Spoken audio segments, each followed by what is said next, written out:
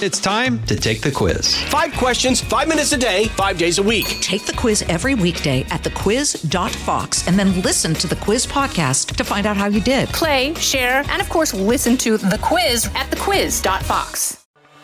It's the Media Buzz Meter with Howard Kurtz. It's only rock and roll, but I like it. All right, that is the most you're ever going to hear me sing on this podcast. We are going to rock into the Georgia Senate runoff, amazing firing at Twitter, more stuff about Donald Trump and his company being convicted.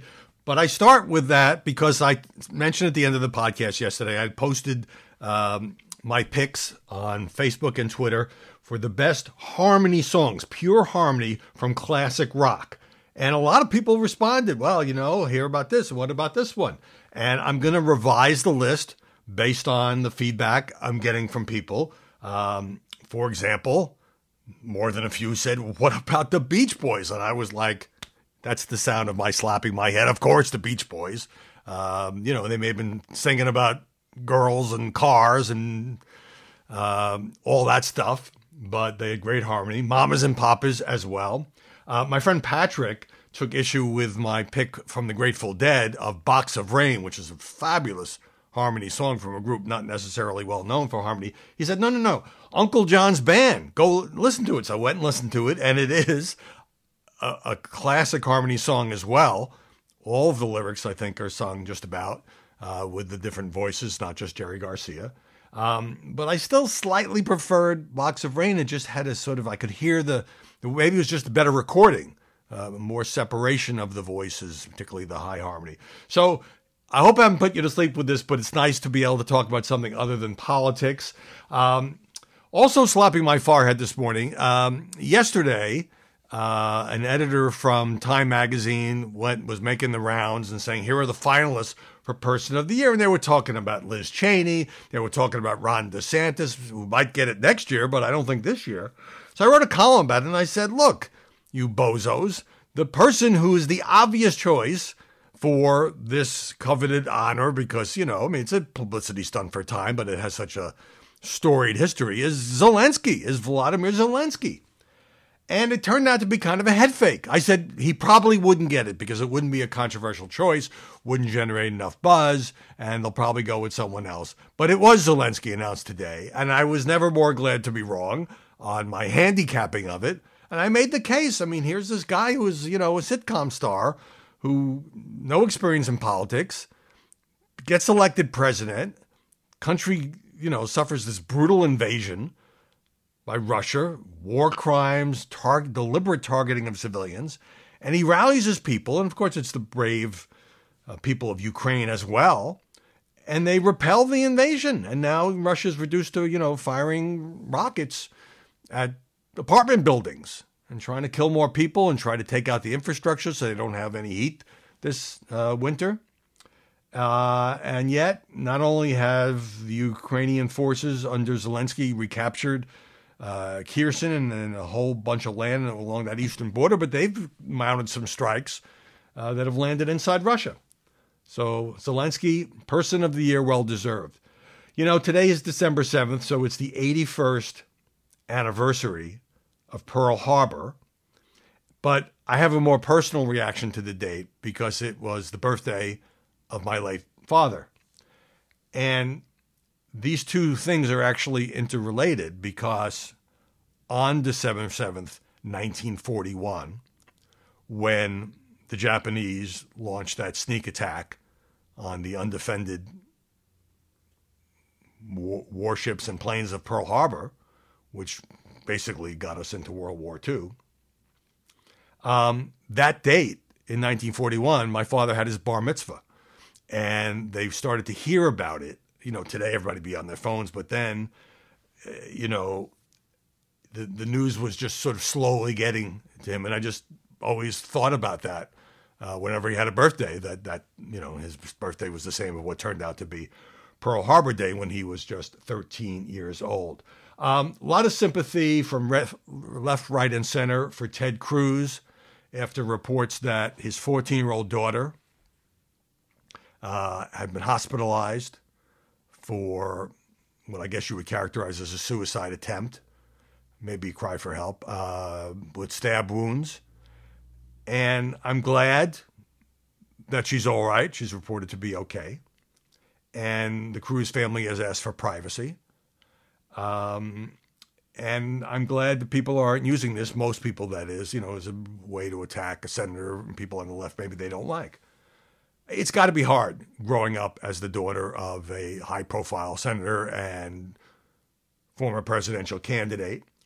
Cruz's daughter last year came out as bisexual and made a point of saying on TikTok that she doesn't agree with most of her father's conservative views. And, this business about particularly young women, teenagers, sometimes cutting themselves is more common than you might think. So nothing but sympathy for Ted Cruz. It's a day to put aside partisan politics or whether you agree or disagree with him on this, that, or the other thing. All right, we're now going to get to the main event. We're going to rock into story number one, the Georgia runoff. And it was a cliffhanger last night, or at least it appeared to be, because the lead kept going back and forth between Raphael Warnock and Herschel Walker. And so all of the cable coverage and the people at the big boards, the magic walls, was trying to decipher where the vote that hadn't come in was coming from. Because, some of the red districts and rural counties would report, and suddenly Herschel Walker would be up 20 or 30,000 votes. And you could see the anchors and correspondents getting a little nervous about the possibility that Herschel Walker might pull it out. And they would say, well, look, it turns out he's still competitive. And, after all the rocky campaign, to put it mildly, they were looking at the possibility that he could win. And then other districts would report or mail-in ballots would be counted. It was the only race. It was all about turnout, who could turn out their voters. And Raphael Warnock would go back in the lead. As it turned out, in the end, it wasn't close because there was this huge cache, I guess you would say, of uncounted ballots, about 45% from the Atlanta area. Now, some of those counties surrounding Atlanta are more conservative, but when you get to the city itself, obviously that was going to be a gold mine of Democratic votes for Senator Warnock. And once those came in, suddenly NBC projected, then CNN projected, then it was the AP and the New York Times, that Raphael Warnock would be reelected. It turns out he won by about 100,000 votes. So despite the cliffhanger nature of the coverage, in the end, it wasn't that close. It was about 3 percentage points. And I just want to say a few things about this. One is, it wasn't until this morning, because I went to bed, that I saw Herschel Walker's concession speech. And it was pretty good. I mean, he said, I want you still to believe in America, to believe in the Constitution, which I think was a reference to Donald Trump saying we can set the Constitution aside so that I can either be reinstated as president or have a do-over election. We'll get to that later on. And I thought it was pretty classy for a guy who just had a terrible time running as a candidate. You got to give credit to Warnock, who's a reverend and who, managed to turn out his vote in a state that we used to think of as pretty red and now I think is pretty purple. I mean, Raphael Warnock has won 2 runoffs in a row. One gave the Democrats a 50-50 split in the Senate, which means they controlled it. This one makes him the 51st vote for the Democrats. And that is huge because, for one thing, they don't always have to rely on Kamala Harris to break the tie. Secondly, they will be able to push through much more quickly nominations because they'll have a larger share on committees than you get in a 50-50 power sharing arrangement. And 3, it takes the nuclear bomb away from Joe Manchin. I mean, Joe Manchin, basically, as the 50th Senate vote in the last Biden term, could veto anything, really, by refusing to go along. The Democrats could not afford to lose a single vote. Now they could afford to lose Joe Manchin. Of course, He often acted, whether it was the filibuster or whatever, in tandem with Kyrsten Sinema, so they can't afford to lose both of them, because that would enable the Republicans to prevail. And I got to say, though, that Herschel Walker, had all this personal baggage, all of these women who came out and said that which he always denied, there were too many of them for it all to be made up, in my view, that either he paid for their abortions or pressured them into having abortions, a couple of those. And then there were women who said he just got violent with them, and including one who came out virtually at the last minute during this runoff, and then was actually interviewed. Her name was used in the print stories. She actually was interviewed on the Today Show Monday morning. I don't think that is a reason for that he lost. I think Republicans who wanted to support Herschel Walker, but I think it didn't help. Let's put it that way. It was always a sense of another shoe dropping and another shoe dropping. And his son Christian just totally went off on him and said some really mean things about his dad, as he did during the campaign. And then also blamed the Republican Party, saying, any boring Republican could have won. Which brings me to the Donald Trump role. Donald Trump handpicked Herschel Walker. And there were 5 battleground Senate races in Arizona, in Nevada, in Pennsylvania, in New Hampshire, and in Georgia. The Republicans only needed to win 2 out of those 5, and they would control the United States Senate. Instead, all 5 MAGA handpicked Trump candidates, Dr. Oz in Pennsylvania, and you had this retired General Don Bolduc in New Hampshire, they all lost. The Democrats won all 5 of those races. It is the first time, if you look at it from Joe Biden's perspective, since FDR, that the president in power in his first midterm didn't lose a single Senate seat. So let's take a look at these takeaways. Everyone's saying, here's our takeaway, okay?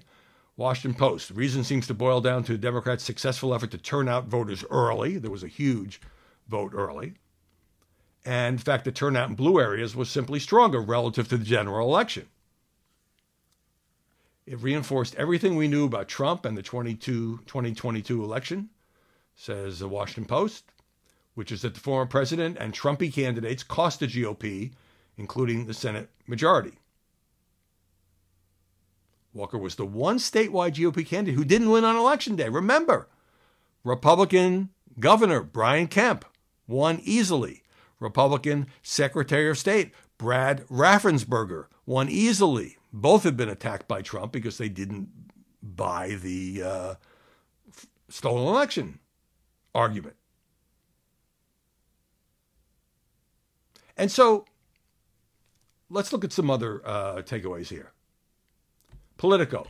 Of all the candidates Trump elevated in this year's midterms, few resemble Trump as closely as Walker, a scandal-plagued, celebrity-turned-politician, and early adopter of Trump's lie that the 2020 election was rigged. Some of these candidates, once they got the nomination, were like, well, I don't really want to talk about 2020 or abortion rights.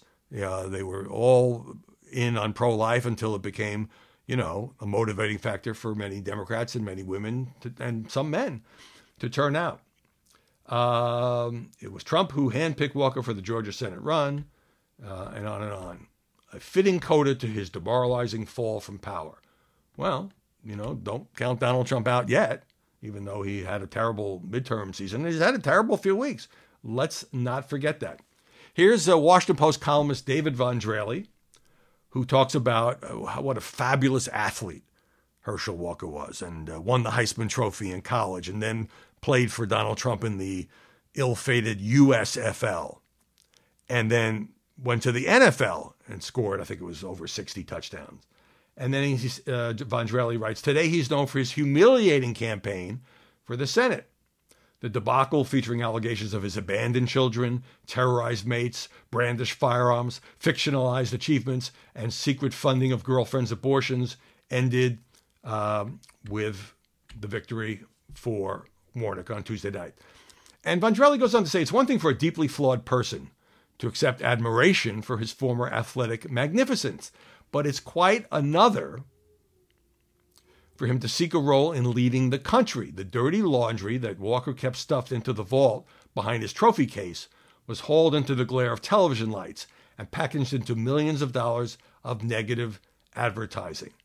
No tackler could trip him up, but on the campaign trail, Walker struggled to break free of the grip of simple sentences. In the last days of the race, Warnock bought TV time to play Walker's most baffling statements over and over. You know, would you rather be a werewolf or a vampire? It's a bad sign in politics when your opponent starts paying to broadcast your words. And finally, Politico has the inevitable dumping on the candidate by members of his campaign. He never should have run for the seat, said a person close to the campaign. Herschel had a ton of baggage that he was not transparent about. We were constantly behind the eight ball. Some said that Walker and his wife, Julie Blanchard Walker, who you heard very little about during this campaign, maybe because of the embarrassment of all the accusations from past girlfriends, never fully empowered the team to make decisions. The pair, that is the husband and wife, insisted on spending what aides described as excessive amounts of time poring over proposals for every campaign stop. Stafford said that Herschel Walker's wife even suggested her husband should be winning as much as 50% of the black vote in Georgia, regularly commenting that the campaign needed to be getting him in front of his people. A Republican victory in the Georgia Senate race, even with a black nominee, was unlikely to involve the party winning over droves of black voters. The overwhelmingly democratic demographic propelled Warnock to office 2 years ago. Quote, person close to the campaign. She thought we should be getting amounts of African-American voters that no Republican in the history of modern politics has ever gotten. And that became an obsessive focus.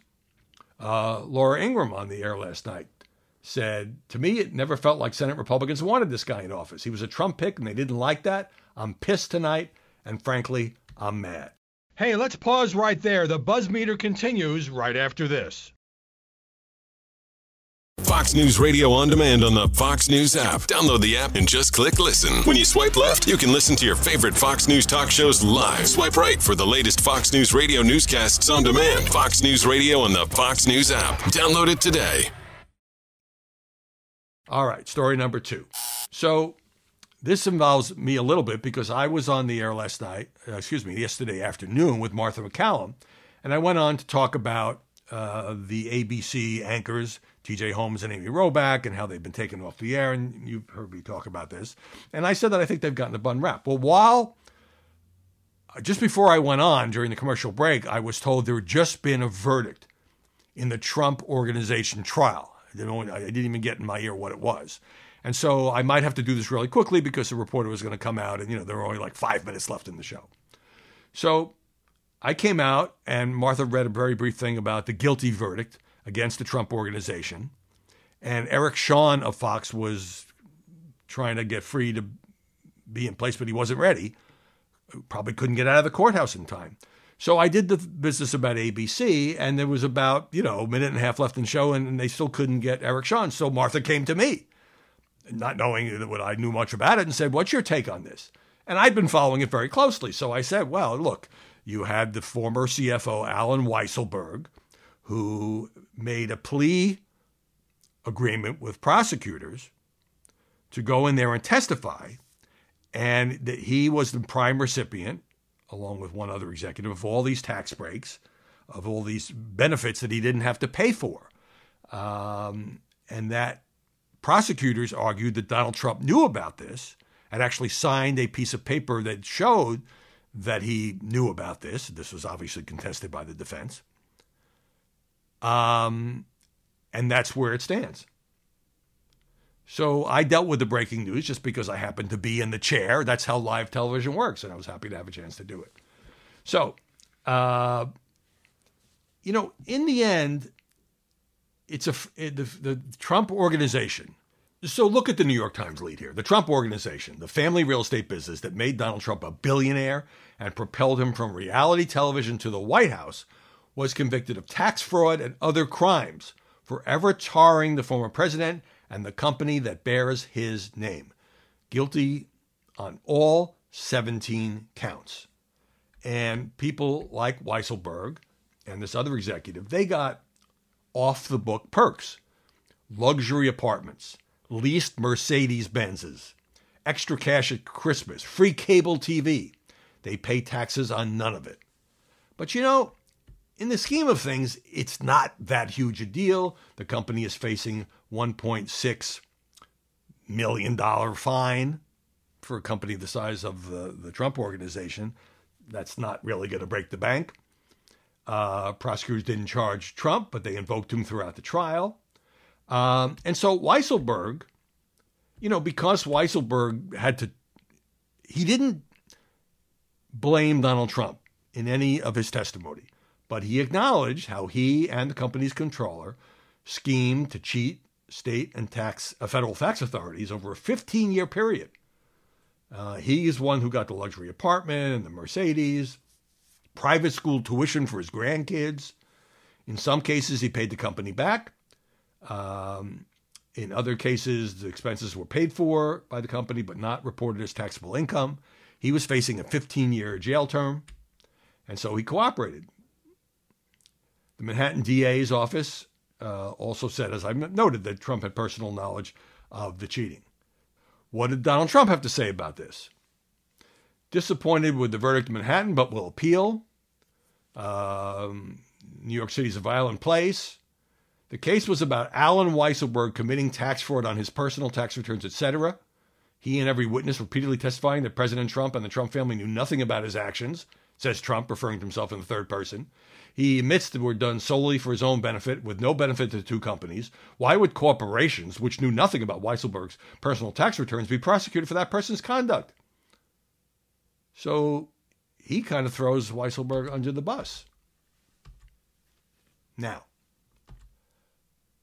also in this segment, the January 6th committee has decided to make criminal referrals to the Justice Department in these final weeks of control. Benny Thompson saying, well, we haven't agreed on which, why? Why bother? The Justice Department is investigating the hell out of Donald Trump. It's symbolic. Maybe it makes it easier legally for the panel to turn over all of its interviews and subpoenaed documents and so forth to DOJ. Maybe it's just to make a statement that we did something important here. But, that train left the station a long time ago. It seems to me to be purely symbolic. Which brings me to number 3, Donald Trump and the Constitution. So it turns out that more Republicans are speaking out against Donald Trump, saying we have to throw out all these rules and regulations, including those in the Constitution. He later blamed this on fake news. But they're his words. Mitch McConnell, what I'm saying is that it would be pretty hard to be sworn into the presidency if you're not willing to uphold the Constitution. Pretty similar to the language they use in talking about the Kanye disastrous dinner. John Cornyn, the number 2 Senate Republican. I don't know why anybody would say something like that. Certainly not an ex-president. Not a responsible thing to say. Ari Fleischer on Fox. Think of all the things that former President Trump has ever said, this is probably the most outrageous. I just don't know how in the name anybody could think that our Constitution, the thing that has saved the Union, the thing that we fought wars over, can be suspended. It can't. It has to be honored and followed. It's a reverent document. We should revere it. So I'm just baffled by what he said. The strain is always he does good things. President Trump does good things and says terrible things. But particularly after the January 6th riot, it's just inexplicable to me that former President Trump could come down on that side in any way, shape, or form. That's what we're looking at here. And then, in these interviews, the anchors often say, well, could you support him? Would you disavow him? They don't want to do that because he might end up the nominee and they might have to support him. But they certainly have criticized him on Kanye, on Fuentes, on the latest business about the Constitution. I mean, let's just be honest here. This is not media bias. Donald Trump has had an awful, awful few weeks. As further result, number 3, the special counsel, Jack Smith. I thought his role was basically to review everything the Justice Department had done and then weigh in on whether it was good, bad, or indifferent, and whether, in his opinion, submit to Merrick Garland his opinion about whether charges should or should not be brought. But it turns out that Jack Smith is now subpoenaed on his own local officials in Arizona, Michigan, and Wisconsin, 3 states where Trump was personally involved and his campaign was personally involved in trying to reverse the results of the Electoral College.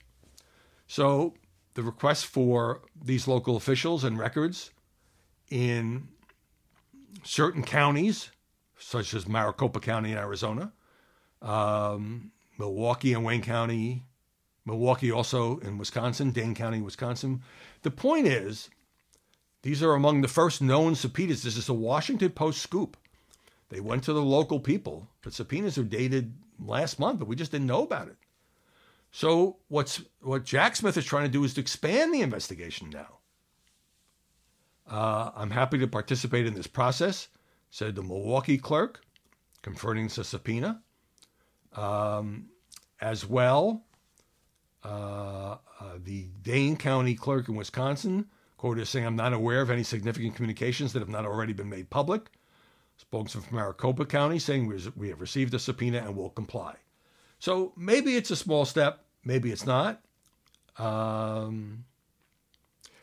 But it does show you that Jack Smith's not going to be a rubber stamp, that he has arguably expanded the scope of the investigation, which would seem to suggest that he's taking this seriously and sees the possibility of criminal charges. But you can't jump the gun here. The process has to play out. Hey, let's pause right there. The buzz meter continues right after this. Story number 4.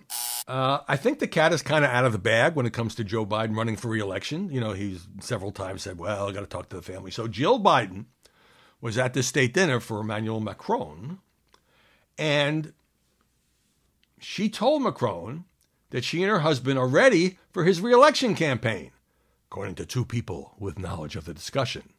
That's from the New York Times. Others have this as well.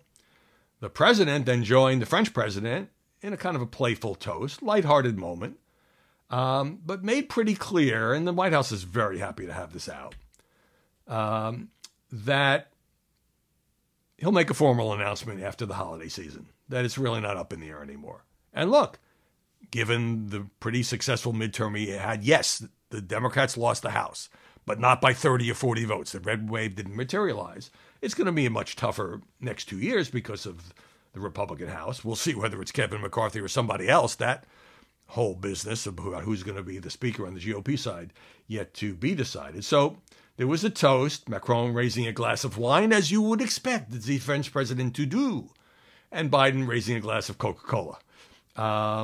White House did not respond for comment. They're certainly not knocking it down. Jill Biden is being described as all in. There had been some question, given the fact that her husband is 80 and that there's going to be a whole bunch of investigations by the House. You know, would she be up for another campaign? Sounds like the answer is yes. And now here was a very clumsy moment, really inexplicably clumsy, by President Biden. He's in Arizona yesterday, and he's there to tout some plant that is, using money from the bills that he got passed to do more manufacturing. And somebody asked him, a reporter asked him, well, what about going to the border? And Biden said, oh, just Peter Doocy of Fox. Why go to a border state and not visit the border? Because there are more important things going on, Biden responded. They're going to invest billions of dollars in a new enterprise. And Karine Jean-Pierre said, well, these Republicans going down to the border, it's just political stunts. Look, the border's a mess, okay? The Customs and Border Protection Agency has reported 230,000 border encounters just in the month of October, breaking the record set in September. So it's a mess. And of course the Republicans want Biden to go there so they can have the president there and they can talk about how the border is not secure despite the administration's rhetoric. And of course, the president doesn't want to go because he doesn't want to highlight what he well knows and members of the administration know are policies that aren't working, and the border is a mess. That's a technical term. It's a friggin' mess. But to say, well, there are more important things, sounds like he's saying it's not important. The border's not important. And that was, a lot of conservative critics jumped on that. I think the White House put out some kind of clarification. In any event, a gaffe by a president who's known to make a few. Now I get to story number 5, and this is the juicy stuff. Twitter and what happened with the Twitter files. So you may recall, if you haven't been breathlessly following this, that Substack journalist Matt Taibbi was picked by Elon Musk and endured a lot of personal abuse that was completely unwarranted, in my humble opinion, to go through the Twitter files, which Elon didn't even read most of them himself, which I found pretty bizarre since he kind of touted this as going to be a great scandal. And, not to spend time rehashing the whole thing, but it was found that Democrats had a lot more access to making requests, such as could you get rid of those X-rated pictures of Hunter Biden, than Republicans did. But Republicans also participated, as did the Trump campaign. And Taibbi reported that there was no government involvement in the decision by Twitter, which was not in response to a Biden campaign request, to block the New York Post story on the Hunter Biden laptop saying these could be hacked materials. They weren't, as it turned out. Okay. So there was no smoking gun. I've taken some heat for saying that. I've heard many conservatives say that. It was interesting stuff, behind-the-scenes stuff. So here's Taibbi saying, look, that was on a Friday. That was last Friday night. We expected to publish more the next day, and we didn't. And now he can tell you why. Part of the reason why is that on Tuesday, Twitter Deputy General Counsel, and this is the key part, former FBI General Counsel Jim Baker was fired by Elon Musk. Among the reasons, he was, unbeknownst apparently to the new boss, the chief twit, he was vetting the first batch of Twitter files without the knowledge of new management, as Taibbi puts it. So the process for producing Twitter files involved delivering to 2 journalists, Taibbi himself and Bari Weiss. She's the woman who left the New York Times when she felt it was a hostile environment there. She was an opinion editor there. She's a liberal, but not a crazy liberal. And she is doing the second part. So both of them, according to Taibbi, were dealing with obstacles over the weekend to new searches. And it was Bari Weiss who discovered the person in charge of releasing files. The first name was Jim. When she called to ask Jim's last name, the answer came back, Jim Baker. Quote from Bari Weiss, "My jaw hit the floor," she said. Baker, he goes on to explain, is a controversial figure. He's something of a zealot of FBI controversies dating back to 2016, from the Steele dossier to other messes. He resigned in 2018, Jim Baker did, from the FBI, after an investigation into leaks to the press. So Elon, not knowing about this, quickly fires Jim Baker yesterday. Reporters are resuming their searches, a lot of it. The next installment will appear from Bari Weiss, says Taibbi. Stay tuned. I hope you've stayed tuned all this way.